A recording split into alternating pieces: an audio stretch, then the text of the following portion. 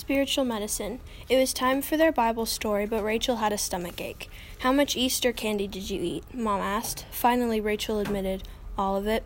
"Oh my," said Mom. "I'll get something to soothe your stomach. Find the next Bible story." Rachel opened the Bible to Luke 24. When Mom returned, they read about the disciples who were walking toward Emmaus. It was Easter day, and the two disciples were sad. They thought Jesus was dead. As they were walking, another man came along and joined them. The two men told him about some of the things that had been happening in Jerusalem. The two disciples did not recognize Jesus, but they listened to him explain the scriptures. Later, the disciples invited the man to stay and share a meal with them. As Jesus gave thanks and broke the bread, the disciples realized the man was Jesus.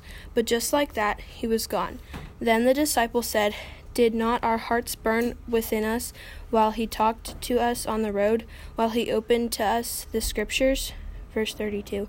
Mom, Rachel asked, "What does it mean that their hearts burned? Were their hearts really on fire?" "No, Rachel," Mom said. "When Jesus explained the scriptures to them, they experienced God's peace and comfort. They understood why Jesus had to die for our sins." Rachel smiled and snuggled under her covers. "Mom," she said, "Jesus is good medicine. He turns sin sadness into Easter joy."